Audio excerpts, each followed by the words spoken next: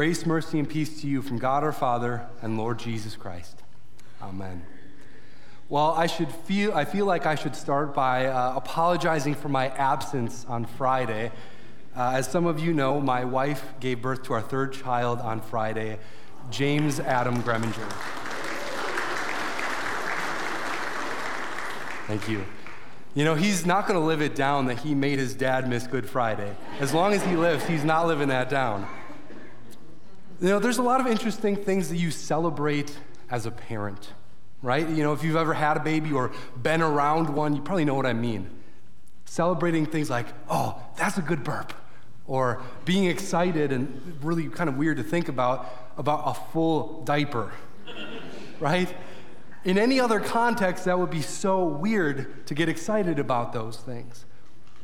Now, this goes without saying, but you're not actually excited about those things on their own, right? I don't think many parents are like, yes, I get to clean a rancid, messy diaper today. But by burping, by filling a diaper, these are signs that the baby is developing, that their body is functioning the way that it should be. What the acts mean are far more important than the acts themselves. Well, here on Easter morning, we are celebrating the fact that Christ is risen.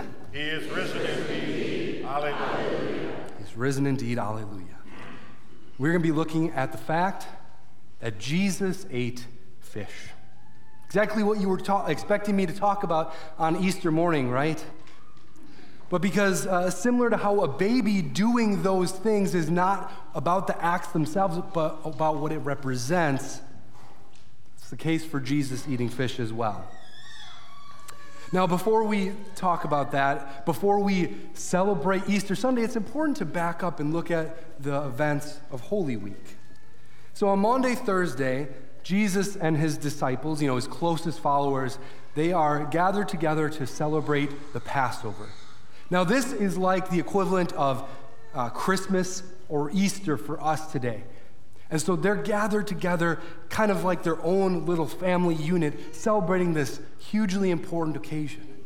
And this is when Jesus gives the Lord's Supper, so, he makes it even more special. Like, this really was a mountaintop experience for them. But then things quickly changed when one of his followers, Judas, would betray him into the hands of his murderers for basically the equivalent of about $100. Thursday night bled into Friday morning, and Jesus was paraded around Jerusalem as the Jews looked for a way to have Jesus sentenced to death according to their laws. The only problem was he didn't actually do anything wrong. And so they tried to get him convicted on bogus charges, on eyewitness testimonies that contradicted each other. And they ultimately pressured Pontius Pilate, a Roman official, into having him murdered. But before that crucifixion happened, he would be beaten, whipped, mocked, and humiliated. And then when he was crucified on the cross, even more tortured, and he experienced perhaps the most gruesome death mankind has conceived. And for the disciples, they would have been in shambles. They had been following Jesus for 3 years. We're talking day in, day out, they are with Jesus. And so they would have been picking up the pieces of the life that had just been seemingly shattered. Fast forward to Sunday, the second half of our gospel reading, and the disciples are gathered together, still kind of processing what has happened. Because remember, not only was this their master that had died, but they thought that Jesus was the Messiah. They thought that Jesus was the one, the Savior of the world. And so, not only are they coming to grips with the fact that their master had died, but they're also coming to grips with the fact that this guy is not who we thought he was. Because on Friday, he was killed, right? His body was put into the grave. just like any other person who has ever lived. He made claims about who he was, about being sent from God, being the Son of God in the flesh. But all those claims, all the claims that he made seemingly were good for nothing as his body laid in the grave. There are plenty of people, both back then as well as today, who claim to be something special, who claim to be a messenger from God, or who claim to be God in the flesh. But you know what happens? All those claims a person makes are proven just to be claims as their body lies in the ground. So with Jesus' dead, lifeless body in the grave, it shattered the hopes that the disciples had. So there the disciples were when suddenly Jesus appeared before them. Talk about a roller coaster of a week that I've experienced. What they experienced in a week was probably even more so up and down. And then to have Jesus, the one who had died just a few days ago, be standing right in front of their eyes. I can't imagine what they were thinking and feeling. But Jesus did. As he appeared, the first thing he said is, "Peace be with you." They were obviously scared and confused. And as the Bible said, they thought that they were seeing a ghost. Even 2,000 years ago, they believed in ghosts. But I can't really blame them, right? Jesus was killed. Beyond a doubt. Like, once someone was sentenced by Rome to die, they were dead. Rome got the job done. And based on every bit of experience in life, when someone dies, they stay dead. And so here the disciples are, thinking that a ghost is standing right before them. But Jesus, knowing their thoughts, their fears, and their doubts, speaks to those very doubts. "See my hands and my feet, that it is I myself. Touch me and see. For spirit does not have flesh and bones as you see I have." And after he shows them his hands and his feet, he asks them for something to eat. And he eats a piece of broiled fish that they had with him. Look, I know these might seem like small details, but they are so important. Just like how being a parent, you're not excited about the burp itself or the diaper itself. You're excited about what it means. Jesus showing the disciples his hands and his feet, Jesus eating fish, shows that it is flesh and blood, that it is a person, that it is Jesus standing right in front of them. If it were some kind of spirit, there wouldn't be a physical body. Jesus really did die on Friday, but he really did rise on Easter Sunday. Like I mentioned, someone can make claims about who they are, about being sent from God, about being God in the flesh, but if they can't back them up, they're just that. They're claims. But Jesus, he said that he would die and that he would rise again. And he did just that. He is who he says he is. The Son of God, the Savior of the world, the way, the truth, and the life. The only hope for mankind. And because of that, because he is who he says he is, the promises that he makes can be trusted too. Because he is who he says he is, he brought hope back to the disciples. And I just want to briefly kind of lay out what this means for us today. The fact that Jesus is who he says he is, and that it means that he can be trusted, means that he's our hope too. Now, I don't know if you're the same as me, but I look around this world that we live in, and I I don't always feel like there's a lot of hope, right? There's plenty of stuff that just knots your stomach. There's stuff that just leaves you wanting to cry. There's so much ugliness in this world.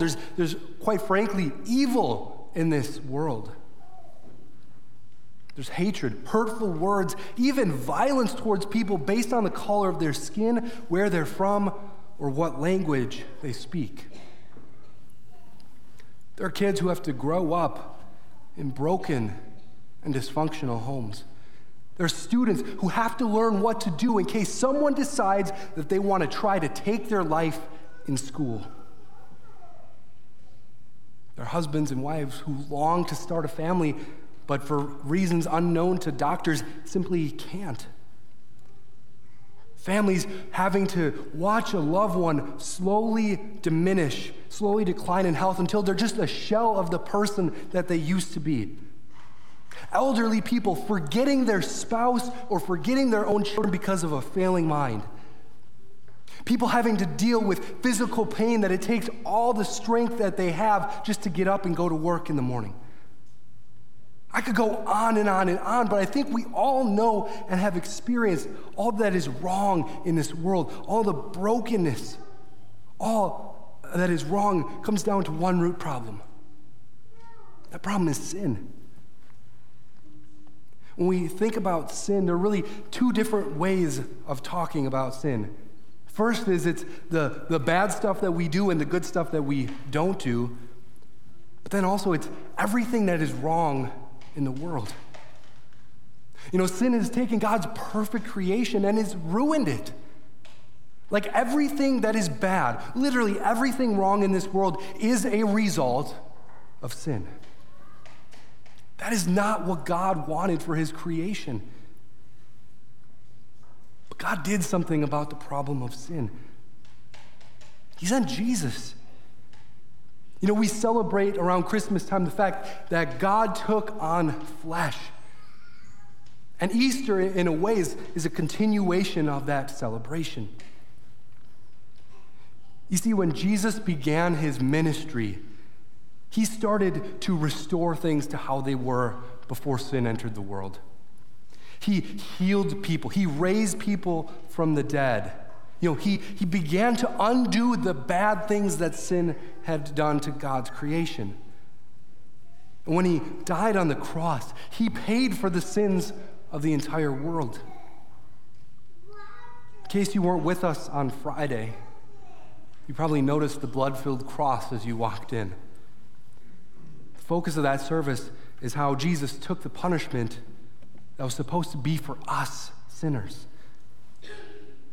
And so when Jesus died on the cross, he took away the punishment for the sins that you and I commit. And when he rose, he won a victory for us over all that is wrong in this world. And he has promised that when he comes again, he's going to make all things new again. He says that he will wipe away every tear from every eye and will make all things right. For those who have faith in Jesus, he will bring us to be with him for all of eternity in heaven. And there will be no more sorrow, no more pain, no more broken homes, no more people living in fear, no more anxiety, no more depression, no more hunger, no more broken homes, no more sorrow, no more death.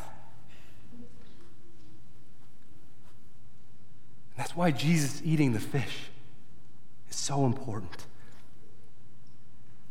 If Jesus stayed dead and didn't raise to life, if Jesus wasn't who he says he is, then none of it would be true.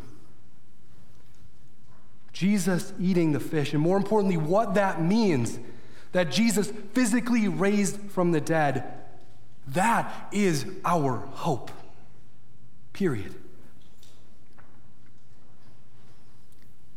I want to end with one of my favorite quotes. It's actually a quotation that I have framed in my office from a fairly well-known pastor named Yaroslav Pelikan. He says, if Christ is risen, then nothing else matters. And if Christ is not risen, then nothing else matters. Because Christ is risen, because he did overcome death and our sin and the power of the devil, then nothing else matters beside that fact. Our hope in him is the only thing that matters more than all the rest. Because Jesus ate the fish, more importantly, because it means that he was there physically, you have hope. Happy Easter. Christ is risen. He is risen indeed. Hallelujah. And may the peace which surpasses all human understanding, may it guard your hearts and minds in Christ Jesus our Lord. Amen.